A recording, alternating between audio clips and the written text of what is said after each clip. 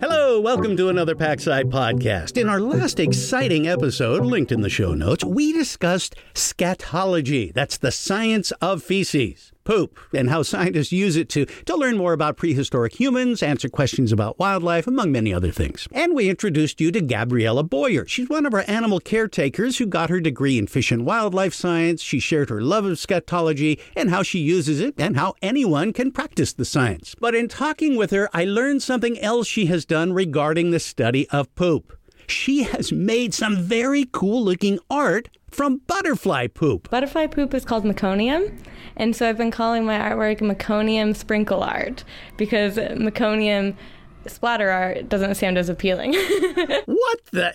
Well, let's get a couple of things straight. First of all, a butterfly poop, meconium, is nothing like what your dog or cat deposit out in the yard. This meconium sort of resembles the first waste a human baby deposits in their diaper not long after they're born, though butterfly meconium isn't nearly as gross looking as a baby's. So change that mental image right now. Second, she doesn't actually touch the stuff. The butterflies do all the work. It looks like a splatter painting, like when you throw paint onto a canvas. It looks like that, and that's kind of the goal look I was going for, because it's very chaotic and very beautiful at the same time. Now, if this still sounds kind of weird, stay with me. In our tropical butterfly house, we have a large window. We call it the emerging window. That's where the chrysalises hang in neat little rows, and you can watch the butterflies emerge. And when they do, they discharge the waste that's built up inside their bodies while they were going through their amazing metamorphosis from caterpillar to beautiful butterfly in very cramped quarters. Now, depending on the species, this stuff comes in blues and pinks and reds, all sorts of colors that build up at the bottom of the window. And so it just looked really pretty, and I was like, I wonder what it would look like if it was art. So I just put a piece of watercolor paper underneath them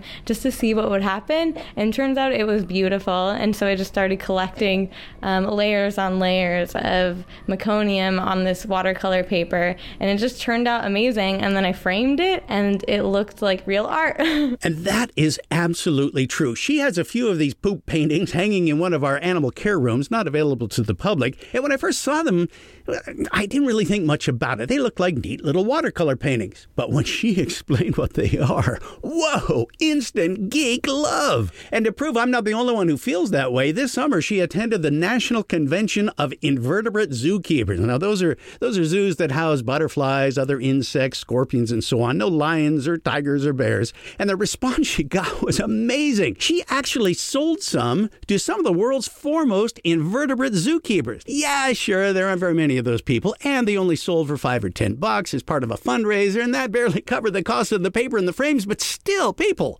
it's beautiful art from poop. How cool is that? It's all got me curious if there are others doing anything like this, and I only found one person, a guy down in Florida. He produces somewhat similar art, though he only uses one species, monarch butterflies, and he raises them, places the chrysalises on a frame higher above the paper than we do, so it's not as colorful, and the sprinkles, they're smaller.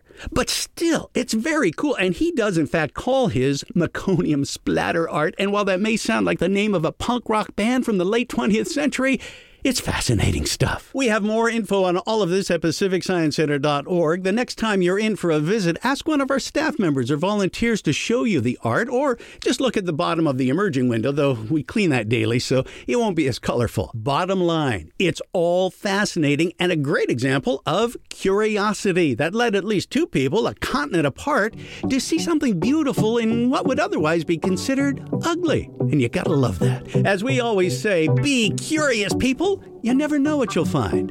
I'm Stan Orchard for Pacific Science Center. Thanks for listening.